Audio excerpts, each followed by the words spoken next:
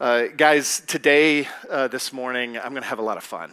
And what I'm going to share with you has become kind of a heart message for me for the last, has it been a decade yet? Maybe 6 years.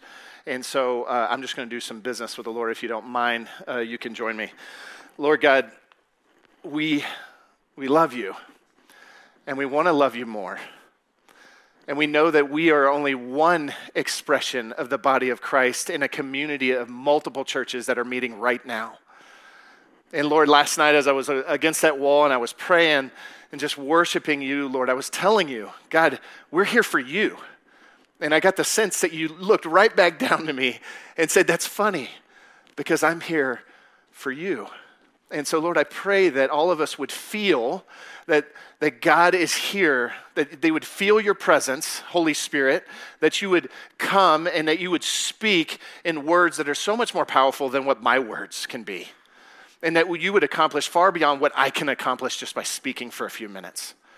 Lord, we surrender to you, we open up to you, we submit to you, and we just ask that you would speak to us in a way that would bring life and peace and empowerment, and that you would equip us for the work of the saints, for the building up of the body, that we would walk in that which you have for us so that you're glorified, and so that we can love you deeper and worship you harder, and that you would just look down and say, gosh, I'm so pleased with my sons and daughters at Shine.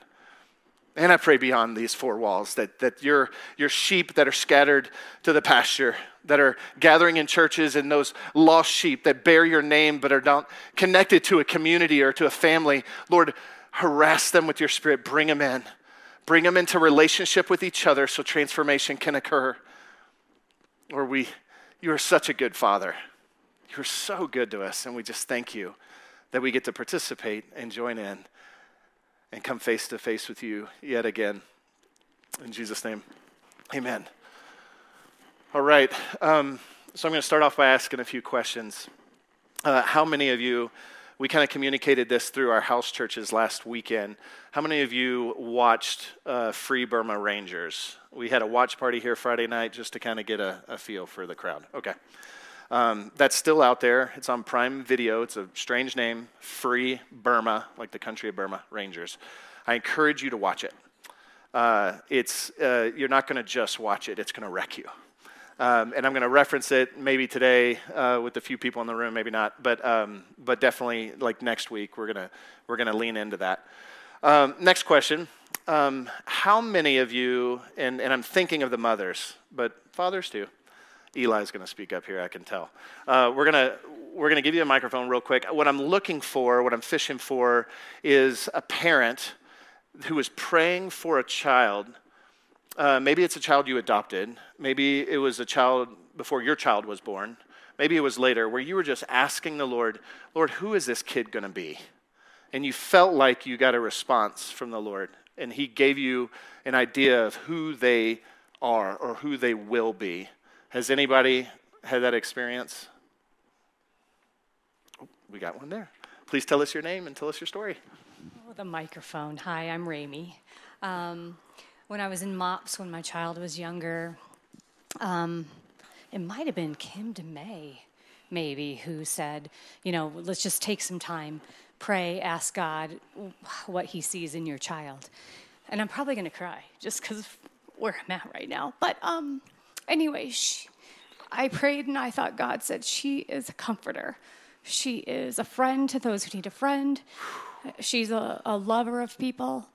And so I've kind of always believed that, but we're in a place right now where she's not a comforter, and she's not a friend to some of those, and so it's been a little bit of a struggle. Mm-hmm. So I'm trying to bring myself back to the songs about who am I to say what God can't do. So. Oh my gosh, that'll preach. Thank you so much. Anybody else? I'm going to come back to that. That was really good. We've got one over here. Hi, I'm Karen. Years ago, maybe almost 20, my son was going through some cancer, and friends from my other church were praying for him at the hospital, and they walked out of the room and they said, he's got the call of God on him. And I'd always felt that he was really different, and that it just encouraged me. But he's now walking with God, so we're really hoping that he'll change his mind. Yes. Yeah, the verse just popped in my head. The call of God is irrevocable. So we pray for, what is his name? Okay, Lord, we just pray for Robert. And if there is a call that you have called him, Lord, and we know that your call is irrevocable. And despite the lies, despite the temptations, despite everything else in his life, Lord, just call him back. Call him back, Lord. In Jesus' name, amen. Well, one of the preeminent joys of being a father and a mother is to align ourselves with the father heart of God. And what he does, what gives him great pleasure, God loves names. He loves names. He's all about them in the Bible. And a name is not just a label like we kind of think of it. A name is an identity, and it breathes purpose.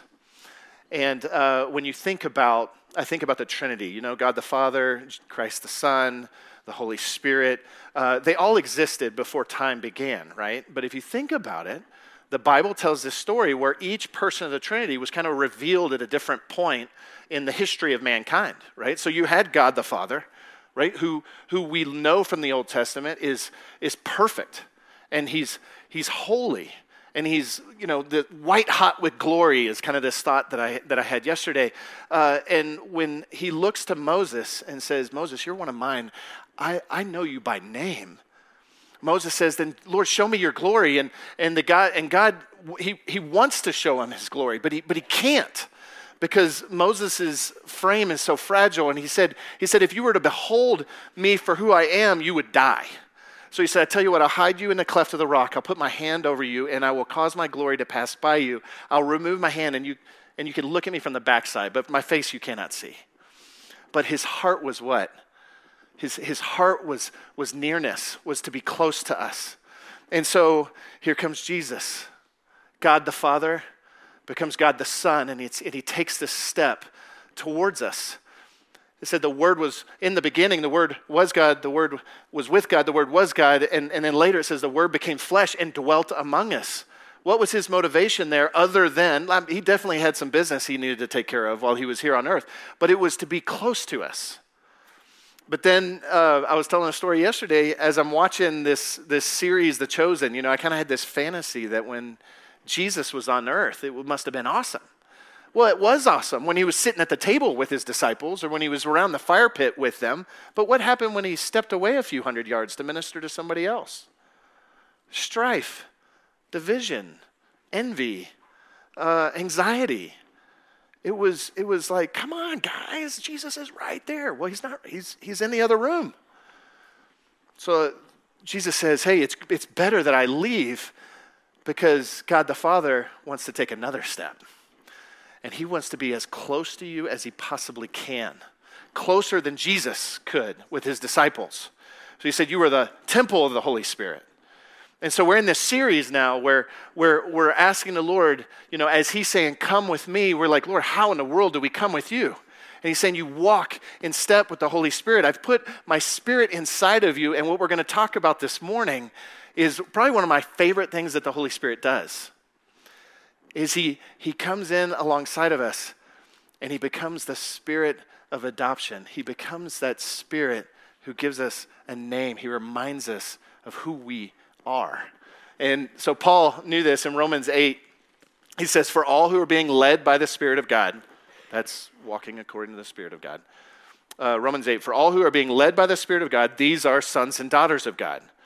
For you have not received a spirit of slavery leading to fear again, but you have received a spirit of adoption by sons, as sons and daughters, by which we cry out, Abba, Father.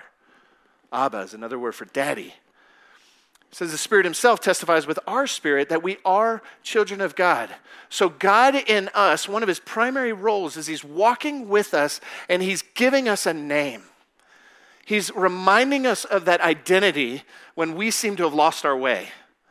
When we're walking not as an adopted son or daughter of God, when we have an orphan spirit, he's saying, hey, that's not you. You're mine.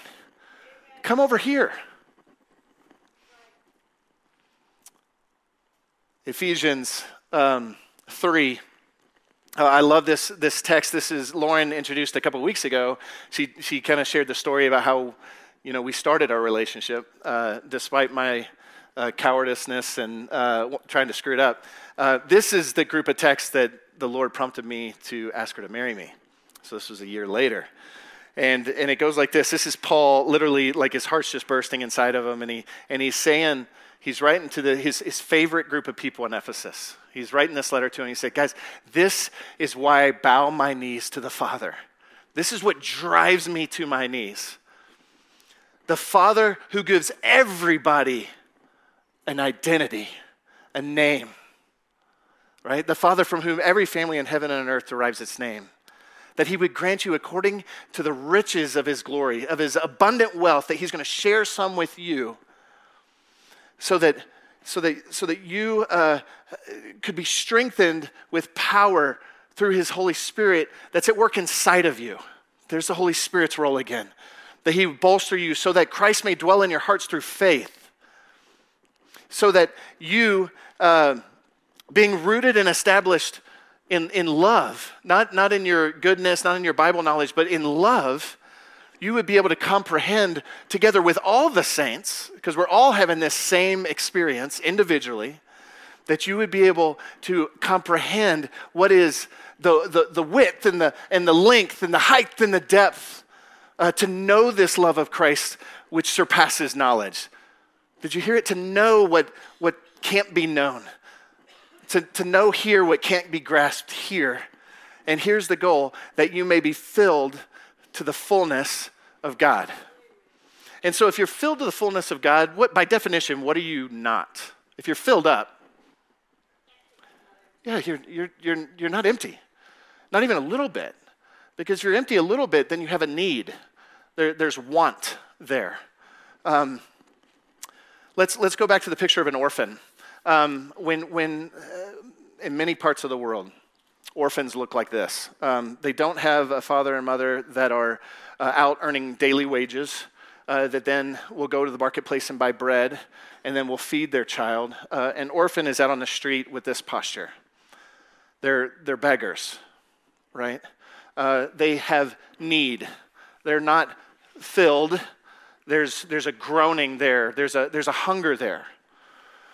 And so when we inherit this orphan spirit, when we walk in this orphan spirit, we ourselves, if we're not being filled up to the fullness of God, y'all remember Joshua's picture here last month, where he's pouring the water into the vase? If we're not being filled with the Holy Spirit, then we're lacking. And that's, guys, that's a sad place to be. Mark, I love you, dude. I enjoy you. You're a good friend of mine, I consider. I would love to know you more. But I don't need anything from you. And you don't need anything from me. Because we are filled up to the fullness of God. So we aren't social beggars when we come to the table, or we meet for coffee, or we go have lunch. Because if we were, then what happens if you ghosted me on a text? Or if you said something to me that didn't meet my need? Or in any way you didn't meet that expectation that I had for you? Well, now I'm angry with you. You owe me. I need something from you, and you're not providing it for me. So that's because I'm not filled up to the fullness of God. I'm a social beggar. I'm an emotional beggar. I'm a spiritual beggar. That rest, that peace, that fulfillment that I'm supposed to find from the Heavenly Father, the giver of all good gifts. Now I'm going to Mark. Is that fair to him? No. How many relationships do we have in life that are exactly like that? How many marriages do we have? How unfair of me to ask of Lauren. No, she's pretty good. How unfair of Lauren is it to Lauren, for her to expect something from me that I don't have the capacity to give her? Even though I want to, most of the times in my weakness, I don't even want to give it to her. That's going to be a marriage that's going to be a train wreck. I can't do that for her. But we're not beggars. We are adopted sons and daughters of God, filled up to all the fullness of God. And so we're going to go to this slide here that's going to just talk about this phrase, the orphan spirit. There's this guy, Leif Hetland. He wrote a book called Healing the Orphan Spirit. I try as often as I can to recommend great books. And this is a great book. Healing the Orphan Spirit by Leif Hetland. He identified a few of these and kind of talks into them. But an orphan is separated. They're alone. A son or daughter is connected. They belong. They have a family. They're not abandoned and cast out. They're welcomed in, and they know they're welcomed. An orphan, because of what they don't have, they're always striving to earn the right to have a seat at the table. They're striving to earn love. And a son or daughter, they rest in love. I always crack up, kind of annoyed at first, but then I love it. We're in our house church, and we're actively leading a house church. And my daughter will come in like nobody's there. And she'll want to crawl up in my lap and talk to me about, they're having an issue and they're playing with a toy down there. And it's like, who do you think? I'm in the middle of something. She doesn't care. She's like, you're my daddy. What's the deal? I can come to you anytime. An orphan is compelled to do. A daughter just receives. They just receives from the Father. An orphan is envious of what other people seem to have. Their connection, their belonging, their rest. They're like, where's my invitation? Right? Can you imagine the first orphan, Satan, in the Garden of Eden looking through the bush? And he's like, oh no. No, Father God created this Adam and Eve, and there's this like intimacy, and there's this father, son, daughter relationship, and where's my invitation? Okay, well, if I'm not going to get it, then I'm going to wreck it, and I'm going to just spread my orphan spirit to them, and it broke out in all of creation. They're beggars versus being filled up with love, identity, purpose. We heard the purpose here, that she's to be a comforter and a lover of her friends. And this is where I want to camp out. An orphan strives to make a name for themselves. Do y'all remember in the Bible, this is a toughie, when they all gathered together and they said this phrase, oh, let us come together and make a name for ourselves. Do you remember who that was? Ooh, there you go. Like gold star, man. Genesis 11, Tower of Babel. Hey, it's not good enough that we bear the name of the Heavenly Father and we receive our identity for Him. No, we're orphans. We're going to do this by ourselves, and we're going to create a name for ourselves. Really didn't have anything to do with the tower, did it? The Lord was like, you're headed down a tough path. All right, so the Lord gives you a unique identity. There is the universal calling that we can all rest in and walk in as just adopted sons and daughters, but I'm here to try to convince you, and by the work of the Holy Spirit, that He would speak in your heart, that He has wired you specifically, that He has designed you for a purpose, and that He, in some cases, will give you a specific name. But in nearly all cases, He'll give you an idea that just kind of encapsulates your identity. And so we're going to press into this. And you may be thinking, God the Father gives me a name. Well, I'm not sure about that. So that's why we're sitting at tables. And so what we're going to do is if you want to throw this slide up, we're going to do something called identity mapping. And I'm excited about this because it's going to blow your mind. All right, so we're going to go through and we're going to look at one of these names. You've got an envelope in the middle of your table with the name of a Bible character on it, okay? And it's got scripture references. So I want you to glance at the references, and we're going to do one of these together so you kind of understand what we're looking to do here. But we want you to look at the references, and what I want you to note is just data points of identity. So some of y'all have an easy one. When you read the text, God comes forth and changes somebody's name and says, I'm changing your name to this for this reason. Well, that's an obvious one. Many of you do not have clearly obvious examples like that. So you're trying to sniff out, like an investigator, what is the identity that God gave this person? And then look at the clues. Where are they from? What's their training? What are their personality like? What are their passions? Where do they survive? Does it align with that identity that God gave them? Or is it not? How does Satan attack them? Do they believe it when God comes down and says, you are, do they receive it? Like, oh yeah, totally, God, that's me. I've been waiting for you to confirm that. Or did they not believe it? What happened when they said, okay, that's who I am. Now I'm going to, thank you, Lord. Now I'm going to walk out of step with the Holy Spirit and I'm going to seize my identity and do things my own way. And how did that turn out? So we're going to do this. You guys ready? All right, can we jump over to let me see if I can do this. Let's think about Moses. So Moses, the first 4 chapters of Exodus. Yep, I'm doing it now. What is Moses is the people are in Egypt. There's a new Pharaoh. Pharaoh says, hey, these Hebrew people, they're growing way too fast. They're becoming way too powerful, and so we need to do something about that or they're going to overthrow us, right? And so he goes to the midwives, and he says, hey, I want you to kill all of the newborn baby boys. And the midwives go, okay, yes, sir, and then they go and they don't do it. And then Pharaoh comes back and says, what the heck, ladies? Like I told you, I want you to kill all the baby boys. And they're like, oh, man, these Sabra Hebrew women, they're so resilient. They have these babies before we even get there. And he's like, okay. So then he goes, he actually makes a decree for all the Egyptian people and basically gives them permission. Can you imagine this?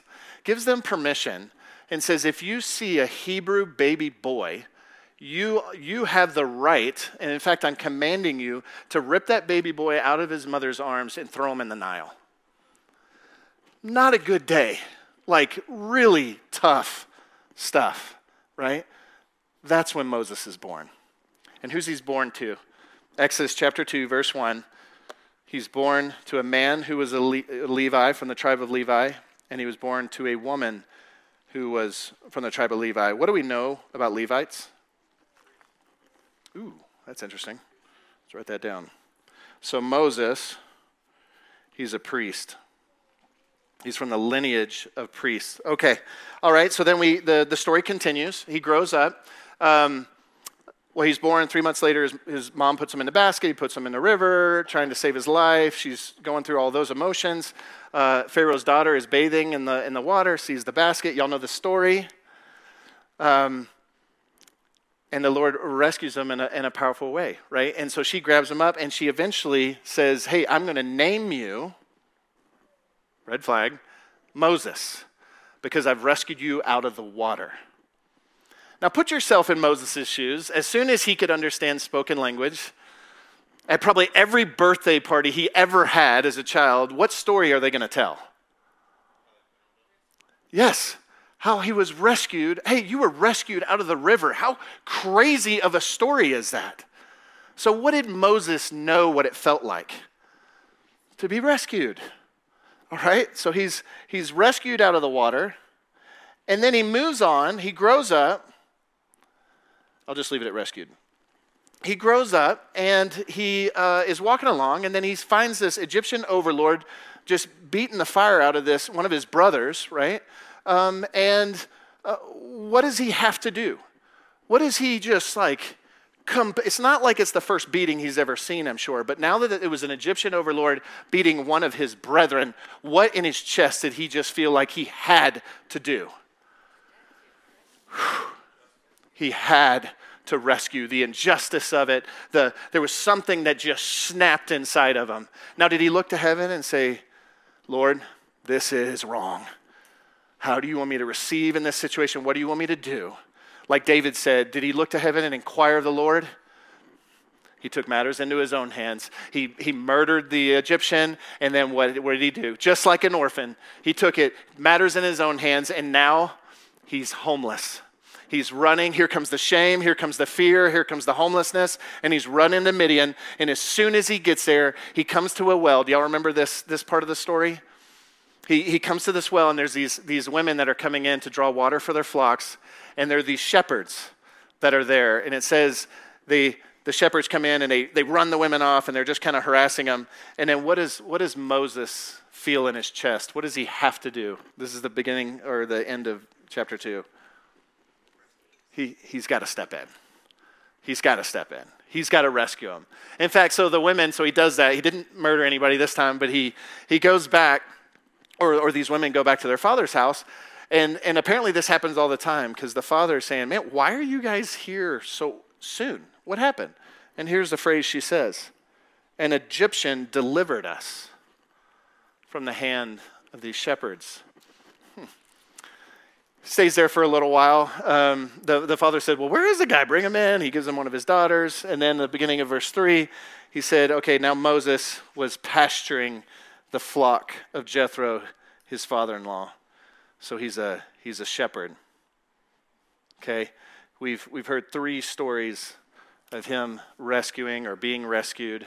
Along comes a burning bush. He presses in for deeper meaning. The Lord uses Moses' language, and he says, for I've heard the cry of the people, so I have come down to deliver my people from the power of the Egyptians. Moses is starting to get nervous. He's like, and then later, a few verses later, he's saying, Moses, I have called you that you may bring my people out, that you may deliver my people. And what does Moses say? Thank God, I have been waiting for this. My heart burns for this. Oh, the guy, the pit in his stomach. Can you just see it? He's like, no way. Send somebody else. What I would have loved to have seen if there were other people in that pasture that were kind of standing off the side and listening. What are they thinking? Moses, you're the guy. You are the guy. You are a Levite Hebrew. You grew up in Pharaoh's house. You know Pharaoh personally. Like, the strategy of God here is insane. You are perfect for the job. But he doesn't believe it. Do y'all see this? All right, so in your tables, I'm going to give you 5 minutes. What I want you to do is I want you to dive in with your person that's on your envelope. I want you to look at those texts. 5 minutes is not a long time, you guys. And try to find data points. Don't focus on these questions necessarily unless you need to. Look at the text and try to squeeze out, what is this person's identity? And we'll come right back. Well, let's run through these briefly. Let's just go by table. I thought I had a cheat sheet here, but we'll just go by table to make sure we hit everybody. Eli, who did you guys have at this table? We had Paul. Okay, have we got a microphone? Yep. Brett? All right, grab a speaker, representative. So this table had Paul, and we had another table that had Paul, right? Yes. That was you, Chris? Yeah. Okay. All right, hey everybody, this is Chris and Eli. All right, so let's be sure to tell our names. So you guys, talk to me about Paul. What did you think? Chris, y'all have fewer people at your table. What did y'all pick up about Paul? And then since y'all have more people here, we'll let y'all clean up anything they missed. Well, in all fairness, fewer people may be more mistakes. That's all right. Less this is a safe place. So,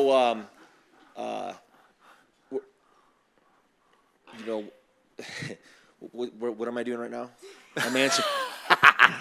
I'm answering those questions, or am I just... No. Just whatever y'all talked about. Oh. Yeah, so do you feel like it was obvious what his identity in Christ is, or what his... what his name, Paul, right? Yep, right, which was changed from Saul. Oh, that's interesting.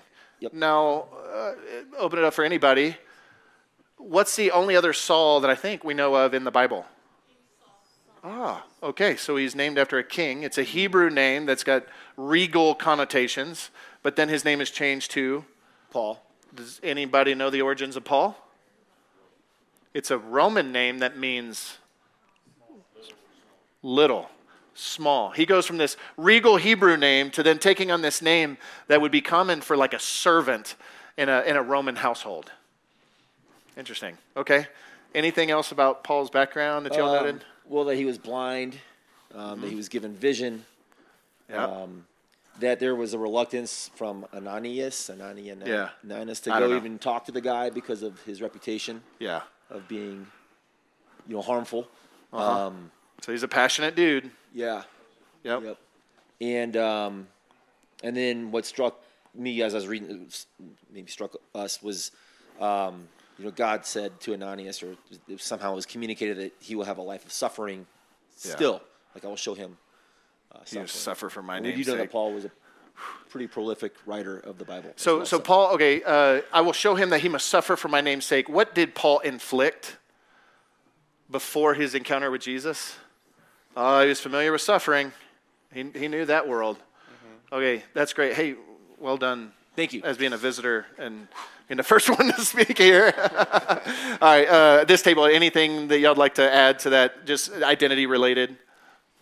So we were just talking about how he was educated, Jewish, Hebrew, Roman, and confident. And so, so going through all that, he thought he knew, like he was zealous for God. He was grown up in a family like that, so he thought he knew all about what God was. But then he was humbled. Yeah. So let me toss this out there because I've thought about this a lot. If we were to put a name tag on Paul, out of the apostle, prophet, evangelist, pastor, and teacher, Paul says in almost every one of his letters that he wrote, he introduces himself as Paul, comma, an apostle of Jesus Christ. And over and over again, he says, I'm an apostle of Jesus Christ to the Gentiles. Okay? So that's the name that if I put a tag on his chest, I would say apostle of Jesus Christ to the Gentiles. But there's a lot of facets to that, right? So here you are, you got a Hebrew that was born in Tarsus, a Roman community. So he's familiar with the Gentile culture. He takes on the Gentile name, but he's still a Pharisee and he's still zealous. So who better later when the Holy Spirit smashes this group of people and he harvests folks, he brings sheep in from the Jewish church and he brings people from who knows what pagan practice, the Gentiles, and he wants to smash them together into this beautiful thing we call the church.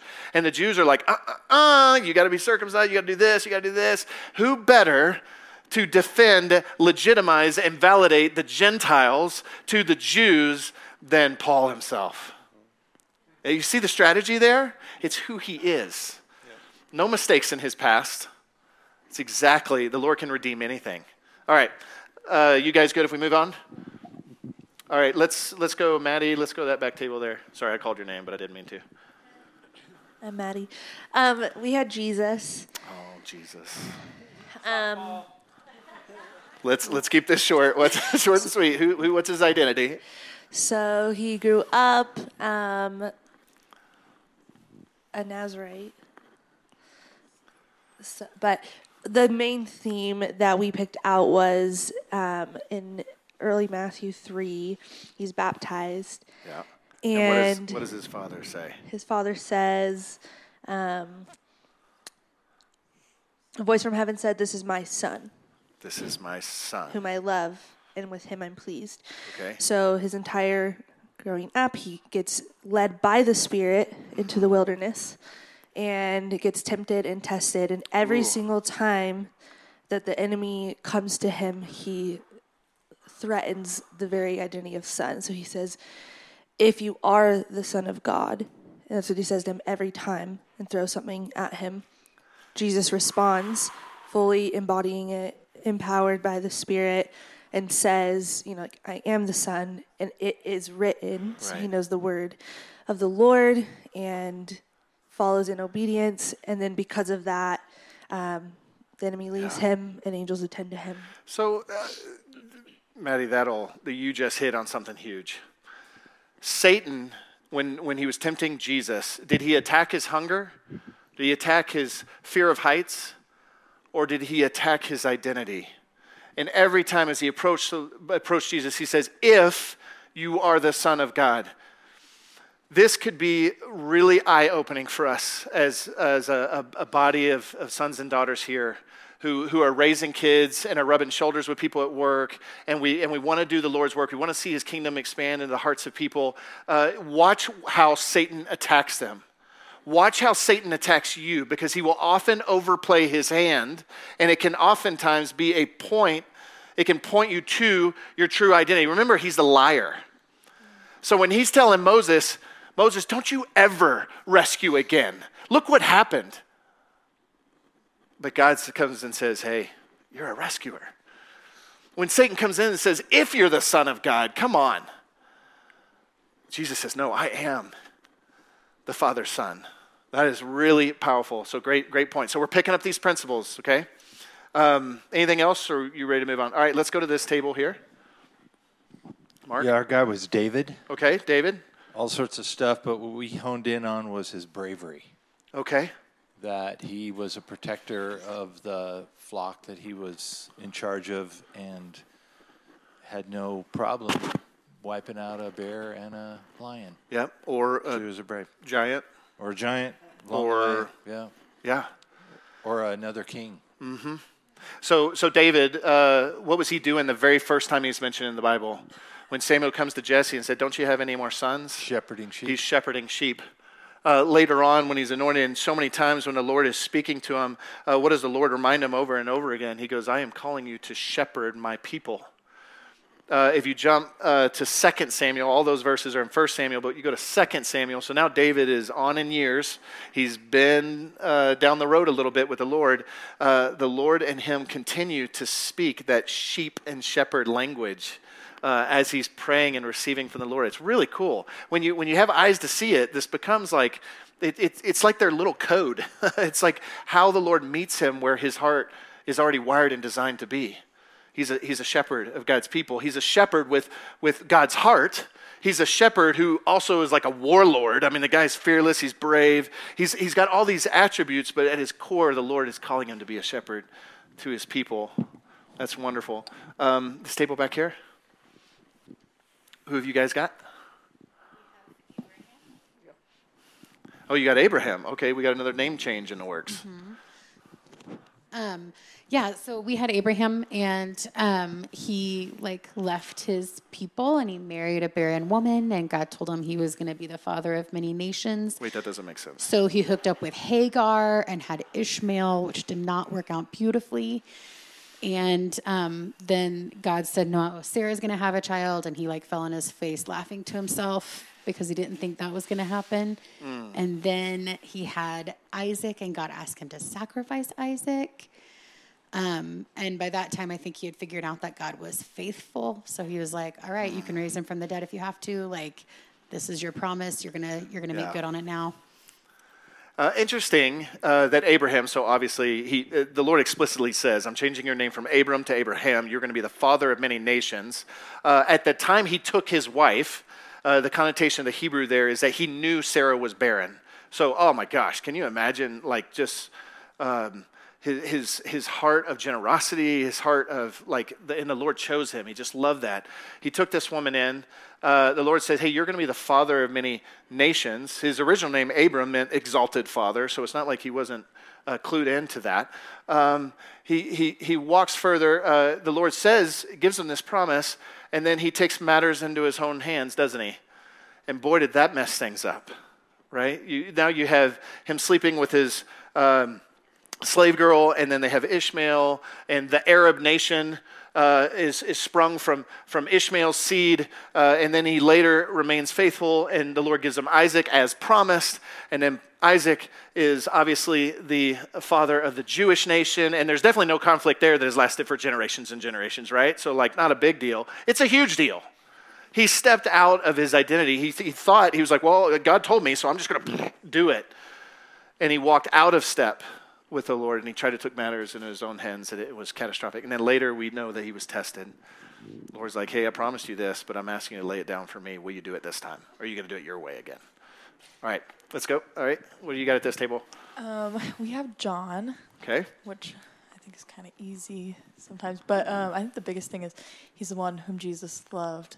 And he refers to himself that way. I think that's something that he like so strongly identifies with that I'm a little bit jealous of that actually. But and he was a fisherman. Yep. Not just of actual fish, but Right. Do you remember the very first name Jesus, when he encountered him, the name that Jesus kind of nickname he gave John and his brother? Sons of Thunder. Yep, Sons of Thunder. So he goes from Sons of Thunder to now, isn't it interesting how he spends time with the Lord and his true identity comes out as Jesus' beloved. And then when you read 1 John, what is 1 John? Like the letter that he wrote, what is it dripping with? The love of God. The guy knew God's love. It's where he resided. Okay, this table. Okay, we have Gideon. Okay. Ooh, one of my favorites. Gideon was hiding, threshing the wheat when God called him. He was hiding from the Midianites. He was hiding. Yeah. He was afraid. He was hiding and he was threshing the wheat at night. What did God call him? God called him to lead the Israelites to fight against Midianites. Okay. And Gideon had definitely had an orphan mentality because he said, you handed us over to the Midianites, basically, like, that's why I'm in here hiding, because they're going to take all of our food and kill us. Mm-hmm. Okay. He was afraid. Now, you said what he was called to. What is the name? Oh. When the angel showed up, the messenger of God, he addressed Gideon by name. What is the phrase he used? It's Jerub. Where is it? Jerub Baal. Oh, no, not that name. That's the name everybody gave him because he was being a bad mighty mama man. Mighty man of valor or something like that. Yes. So when a messenger of God showed up in his fear, when he was threshing wheat, instead of on this threshing floor on the top of a hill where there's lots of breeze, he was threshing wheat inside a wine press. He's fearfully hiding. And the angel of the Lord shows up and says, "Mighty warrior." Yeah. Midian at that point had been, well, before I go there, later on in the story, he's finally starting to be convinced that he is a mighty warrior, slowly. He's like testing God, doing the fleece thing, he's doing all this stuff. He's doubting, he's got that orphan spirit still. And finally, after he did the thing with Baal and he got that nickname, Jerubbaal, it says he sends a dispatch out to all the other tribes, like basically rallying the troops, saying, hey, let's run after Midian. And then and it doesn't say the response until later in the story. Y'all remember? God says, you've got too many soldiers. So we want to whittle it down to 300. But the numbers that they start off with, do you remember? Like the first test, it says, and there remain 22,000 soldiers. 10,000 were disqualified. 32,000 people. When this man sent out a dispatch saying, hey, rally behind me, we're going after the Midians, what did they think of Gideon? This guy is a mighty warrior. He didn't believe it. He's sitting there trembling and asking for all this confirmation. Everybody around him knew who he was. Isn't that amazing? Good principle there. All right, let's go to this table here. Oh, sorry, time out. I've got to highlight this. It says at the very beginning of that chapter in Judges, Midian was essentially harassing the people of God for 7 years.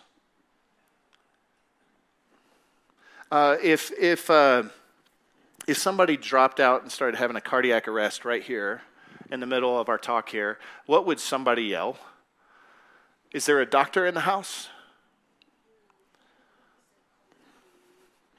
There will be times as you go, that party potato that Mark Marble talks about, that Ephesians 2:10, that peripateo in the Greek, that who you are, the identity that God gives you, as you go, you are going to encounter circumstances where the Lord is saying, go, it's you, it's your time right now.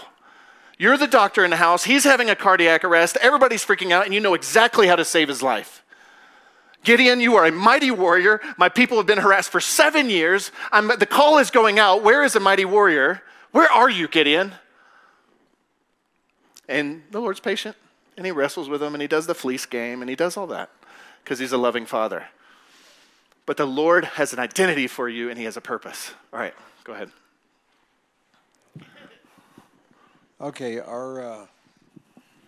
we were taking a look at John the Baptist, and I just want to say, in this short period of time, it's really amazing, this exercise, because you can see how this is a quilt, and it leads right into, for a time such as this, every one of us individually can be chosen. And then I'm actually kind of startled at how fast we address these issues and what I learned about John the Baptist. And if I can say this, is pretty powerful.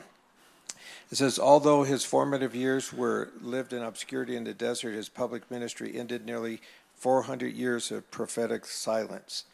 I didn't know that. And anyway, it's really cool. I really like this. I'd love to do this more often and do it for like 2 hours. Yeah. So We're trying not to go there, but okay. All right. So the leaders in Jerusalem, they hear there's this wacko out in the wilderness, doing ministry. He's baptizing people, and they send this delegation. And they're like, "Who are you? Are you Elijah?" And he says, "No." "Are you the prophet?" "No." "Are you the Messiah?" "No." He said, "Who are you?" And what does he say? He says that he's none of them. He is just somebody from that God had called out to make way for the Messiah. So I am the voice of one. He quotes Isaiah. He says, I am the voice of the one crying in the wilderness, preparing the way of the Lord.